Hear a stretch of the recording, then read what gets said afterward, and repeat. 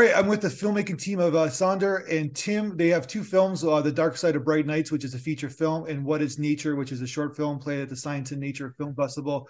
Two really interesting, brilliant films. I want to guys talk to you first about What Is Nature because it's a question mark. What is nature? So you're kind of like have this basically this kind of thesis statement in a sense where it depends on the perspective of who is telling you what nature is. I guess that's sort of what you guys are trying to get at. I guess with a film, right? Yeah, that's absolutely true. Normally as filmmakers, you want to take direction. You have like this director's view, and you want to propose a thesis and say, like, look, this is what I want to say, what I want to show. But the problem with that question, what is nature, is that it's very personal, or at least everyone that you talk to, it's very different. So then you only get one extra perspective, which is one of ours, or our perspective. But then if you open up that question and you really start to dig in, then you start to notice like, oh, we are talking about different things here. We are not on the same page of what nature is, but still we are making a lot of big decisions about it. And that's what we wanted to do. Yeah. So Yeah, that, I was just curious because in terms of the script, in terms of like what you guys are telling, there was the three of you, you two, and then Robin. I guess the Robin kind yeah. of helped out. Robin Berkelmans. I should credit her name right. So when did this idea prosper for you guys to do like a kind of a quick short film about kind of this subject? Well, the thing is, well, we got an actually page blank from a good client, but we also had this idea a bit longer.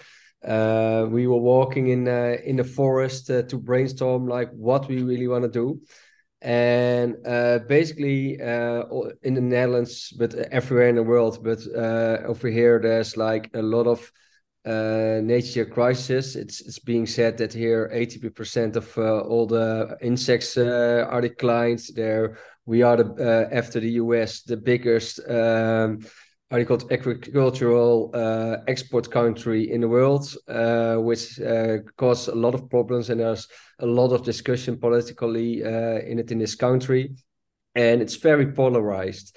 Because we all think that we're talking about the same thing, but we're actually not. So we were like, okay, we can make another film. Like, okay, this is what biodiversity is. This is what we should treat the area like. But we were also like, okay, let's get back to that first step. Like, what are we actually, indeed, what Sander said, talking about? And we actually want to challenge the viewers to look on their perspective on what nature is for them and what it is, because the way we look at nature is reflected in our landscape, the way we treat nature. Are we part of nature? Is nature outside it? Are we controlling nature? Do we have to let it go a little bit? The way we think about it's really it's actually a mirror of how we treat our environment with the way we think about it.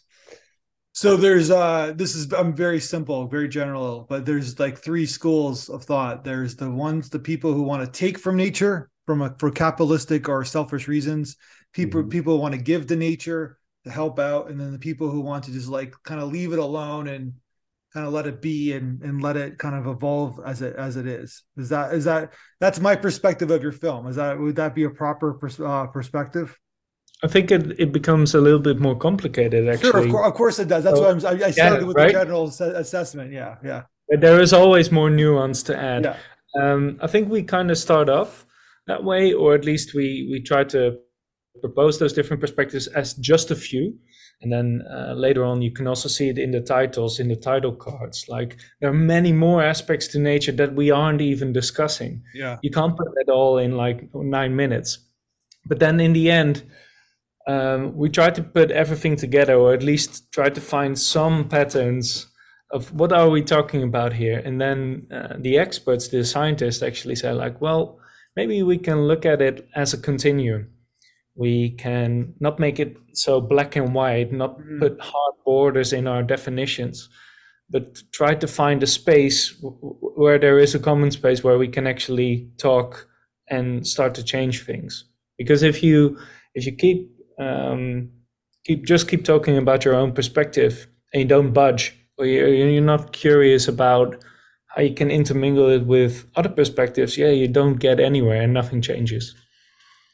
Gotcha. And but the one common thread in this film is that there's lots of humans, and we're basically we're affecting nature, right? Like we're the jig is up. We've basically we're top of the pyramid. We've kind of destroyed the planet a little bit, and it is what it is now, right? But basically, what you're showing in the film is how humans are reacting to nature.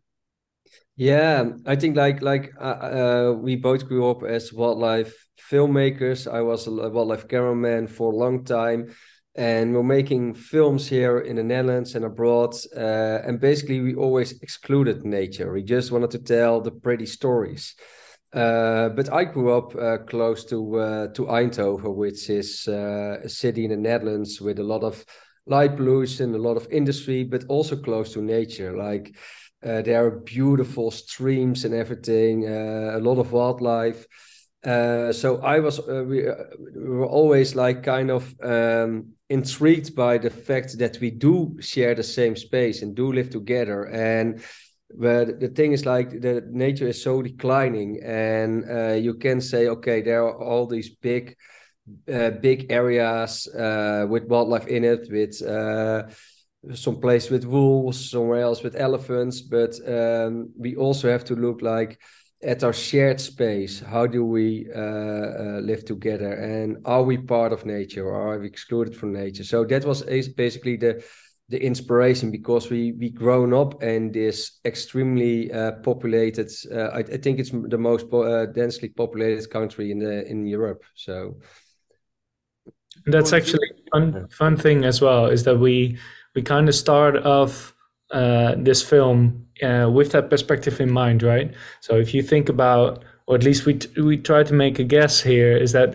when you talk to a lot of different people who are not experts in the field, who are not ecologists or wildlife minded or whatever, if you think about nature, what instantly comes to mind? Well, it's those beautiful nature documentaries from the BBC with a high British voice, the David Attenborough-esque films. Yeah. So we thought it would be fun to start off that way, to start in that perspective, and just rip it to pieces and go like, well, actually, what you are proposing here, this fairy tale you're trying to spin, that's not real. It's not the real thing, and then it becomes complicated, and then you have to think about it. And you mean the ones where they follow like the bears and like there's like John C. Reilly talks about like the bears and like how natural like nature is, even though there's camera crews following the bears, which makes it unnatural. So here's the thing: natural history still has a place. There is a lot of educational value there. Of course, there's a lot of wonder to be had seeing those films. I mean, we both grew up with them. For me, it was the reason to become a biologist. So that, I'm not disregarding that. Yeah. What I am saying is that we do, as filmmakers, have this responsibility to show things as they are.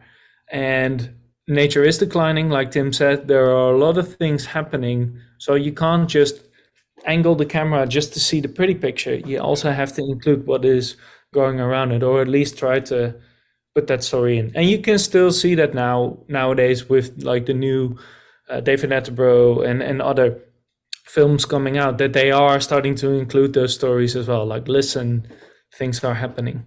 Yeah, and then I guess one of the themes of your film is contrast, meaning that you got the shots of the birds over the factory, right? And then you got the shot of the isolated bird and kind of the urban setting, kind of like picking up garbage. Like the animals are part of what human created now, right? That's I guess what you're talking about. It's like, this is the world that we live in now, with you have all these nice kind of like these nice plants and this nice gardeners, but it's all around kind of like man-made landscapes, I guess, right? Yeah. The thing is, like, I think we try to set hard barriers. Like, here's the road, here is the farm area, here's the city, and here's where nature starts, here's where the forest starts.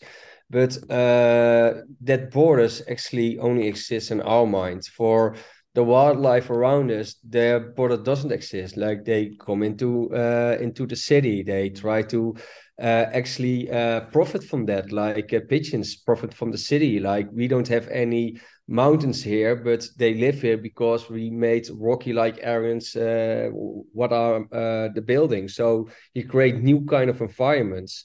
Yeah. So it isn't all bad. Like it's just there's a new balance, and I think we have to be aware that there is a new balance, and there are no hard borders. So how can you work with that and play with that and actually include nature more and biodiversity more, so that it becomes one entwined kind of world? Well, you still need the big wildlife areas, protected areas, but how do you find the balance in urban area, for example, densely populated areas? All right, let's go to your next film, which I found totally fascinating because it's something that obviously I see a lot of environmental films, a lot of nature films. This has got a very unique take on it. I was very engaged and very much into this film. It's a German co-production, correct? The Dark Side of the Bright Nights. Yeah, it's made with Marco Polo Films, and the German abbreviation of limited company. So, okay, Yeah. so let's talk about this film. Okay, so it's about light pollution. It's basically about artificial light throwing kind of the earth out of balance, and especially animals and plants, because as we were talking about in your first film, we've created this world, like humans have evolved and created this world. And there's something that we don't talk about, though. It hasn't been, like I said, I've seen a lot of these films, but I was fascinated by, yeah, it's like everything is phony, right? And it's basically what you guys kind of have another thesis, like, what do these artificial lights do to plants and animals? That's sort of your question, I guess, right? So to continue basically what Tim said before, that there are no hard borders. So whatever we do goes into nature, influences it there, and then nature also kind of comes to the spaces that we feel nature doesn't have a place. Now with this film, we didn't look at the spatial arrangement of that, but we kind of did it in a sense of time. So you have day, and then you have night, right? And then you have sunset, and it's neatly divided. But the problem is that obviously we are very active during the day, but we also want to be active during the night. So what did we do? Even from the Middle Ages or earlier on, or from the time that we were in caves, we created light, we bring it with us. And when we do that, we kind of bring a miniature day into the night. We start changing our environments. And when we do that, that obviously has effects on everything, on us, but especially also on nature, on the animals that kind of call that night their home. And you're kind of not diminishing their space. Well, you are in a certain sense, but you're also limiting the time window which they call home. Gotcha. Yeah, it's fascinating. So this one, I'm assuming this film was tough to tackle. Like it was a very much and it was a very ambitious project, because you got to kind of figure out where are we starting here? Who are we going to interview? How are we going to kind of tell this story? Can you guys take us back to, like, you want to make this film, but what was the starting point for you guys to like kind of like jump ahead with it? Well, it's actually a threefold story. The first of it is that the time that Sandra and I met and we started dating in a way, because we met at a Wildlife Film Festival in the Netherlands, and where everybody from the scene is. And Sandra and I started talking, and we started to see that we have a similar vision on film and the type of films that we want to make about that human, wildlife, nature stories. And Sander had the topic about light pollution, and I was really interested in that as well, because I see the orange clouds above my town every day instead of Milky Way. But then when we started talking with our producer, eventually a broadcaster came along, Dreisatz in Germany, we said, okay, we wanna do this film, but you have to finish it in August, and it was February at that time. And we were already pretty scheduled, pretty booked. So we were looking at each other and okay, this is gonna be, we're not gonna sleep anymore for like half a year, but are we gonna do this? Yeah, hell yeah, we want to do this, like make our first feature film. And we made it work. We basically knew already all the stories because we had it all in our minds, but then went straight into research mode, calling everybody, production. And I think that went actually quite smoothly. It was a lot of work, but we had the story in our mind. We knew what we wanted to tell, and the scientists were amazing. Like, and there are such a variety of different locations, a study that we were able to film with a variety of stories. So yeah. Yeah, you have to every year. Yeah. You have to imagine that we already had like our agendas, our calendars completely booked with all these different projects, and then we made our first feature film in less than half of a year, which is crazy. And then obviously, because we're filming in the night, that means that our production schedule is also flipped upside down. We are filming in the night, trying to sleep in the blistering hot summer during the day. And so in that, the summer, there's just 4 real good hours of darkness. yeah. So we had to make that work. But the cool thing is that when you know that you're fully committed and you can really dive into it, then a lot of doors open. There's a lot of focus in the project, and then you can actually make it happen. Now, your first question was that how did we get to this story? There was quite a long build up to the moment where we actually found a commissioning party and we could produce the story. So we were already circling the topic, doing our homework, figuring out who was in the scene, trying to get in contact with scientists, with experts for, I think, 2-3 years roughly. Yeah. And then you have to wait till the right moment. So this is how we produce a lot of our ideas quite often, that we have what we call a wine cellar full of exciting ideas, some with experts and context attached, some still in a very early stage, and we are kind of watering all those plants, so to say, all those plans. Yeah. Yeah. Okay. Nice wordplay. So I want to ask you guys about your interviewing skills, because I didn't talk about last film, the 9-minute film.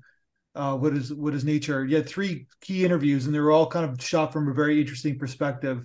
And then you guys had some really interesting interviews here, and you kind of showed, like, it's all about what the information they're giving to you from an entertaining basis, but also how you guys are framing it and where you guys are showing the interviews. So you guys not only are getting good interviews, but you're also shooting it from a very like thematic perspective, I should say. Like, it's like there's a reason why you're shooting it from that angle, right? Or that perspective of the one character on the bridge, kind of with all the lights in the background.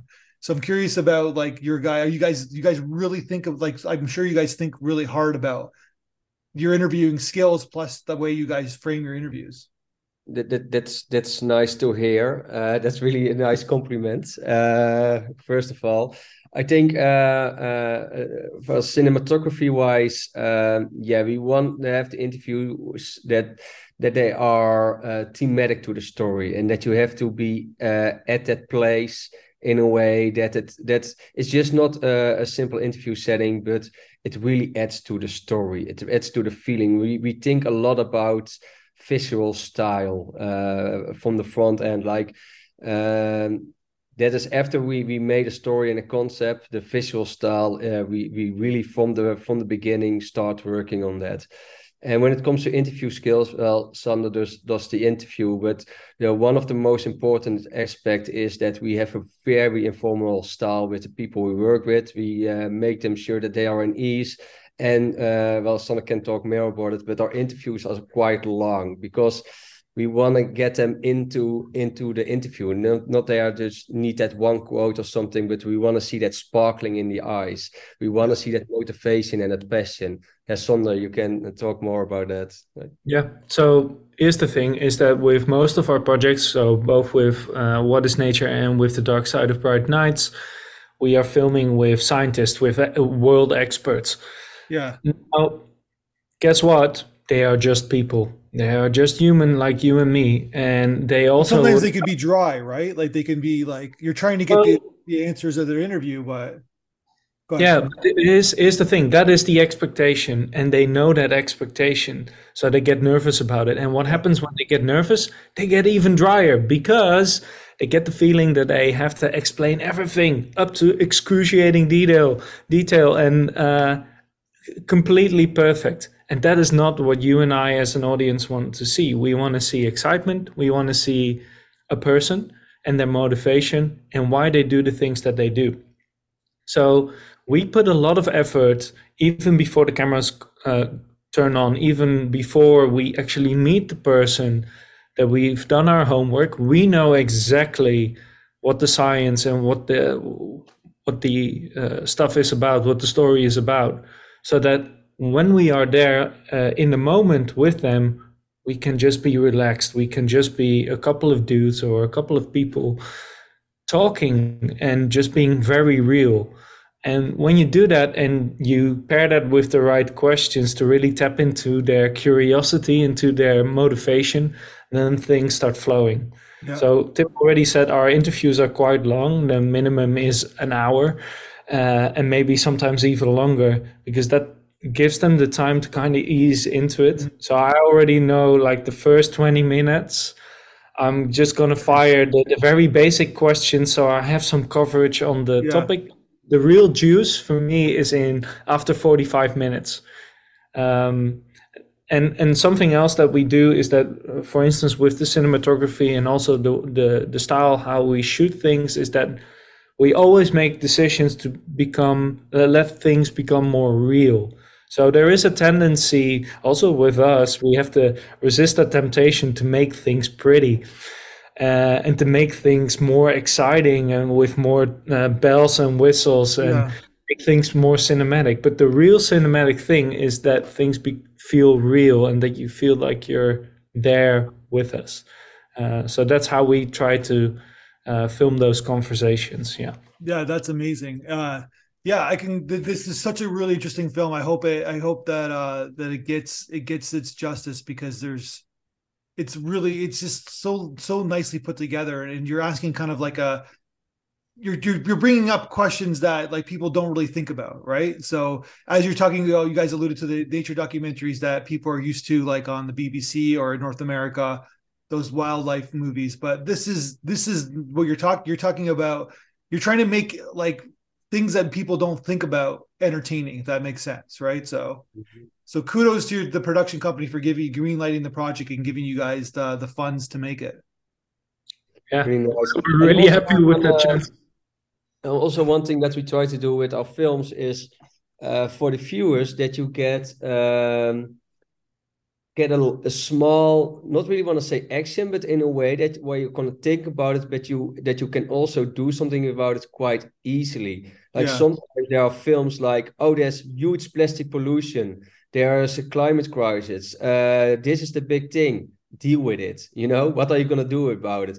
But with light pollution, we showed it here to the government in Eindhoven. They now want to change something about it. If people see it, you can really just some of the lights are just so you don't really need them, like lights in your garden, especially during migrating season or something. So that are really, really easy steps that you can do. And also with the What Is Nature film, to think about what your role is in nature and how you can just in your own environment do small things. I think that is also that we need to do more with films. Like, what are the easy steps that you can take to improve your own environment instead of just answering the big questions? You guys you guys are onto something. I'm assuming you're making another film now. Like, you guys are producing something else right now.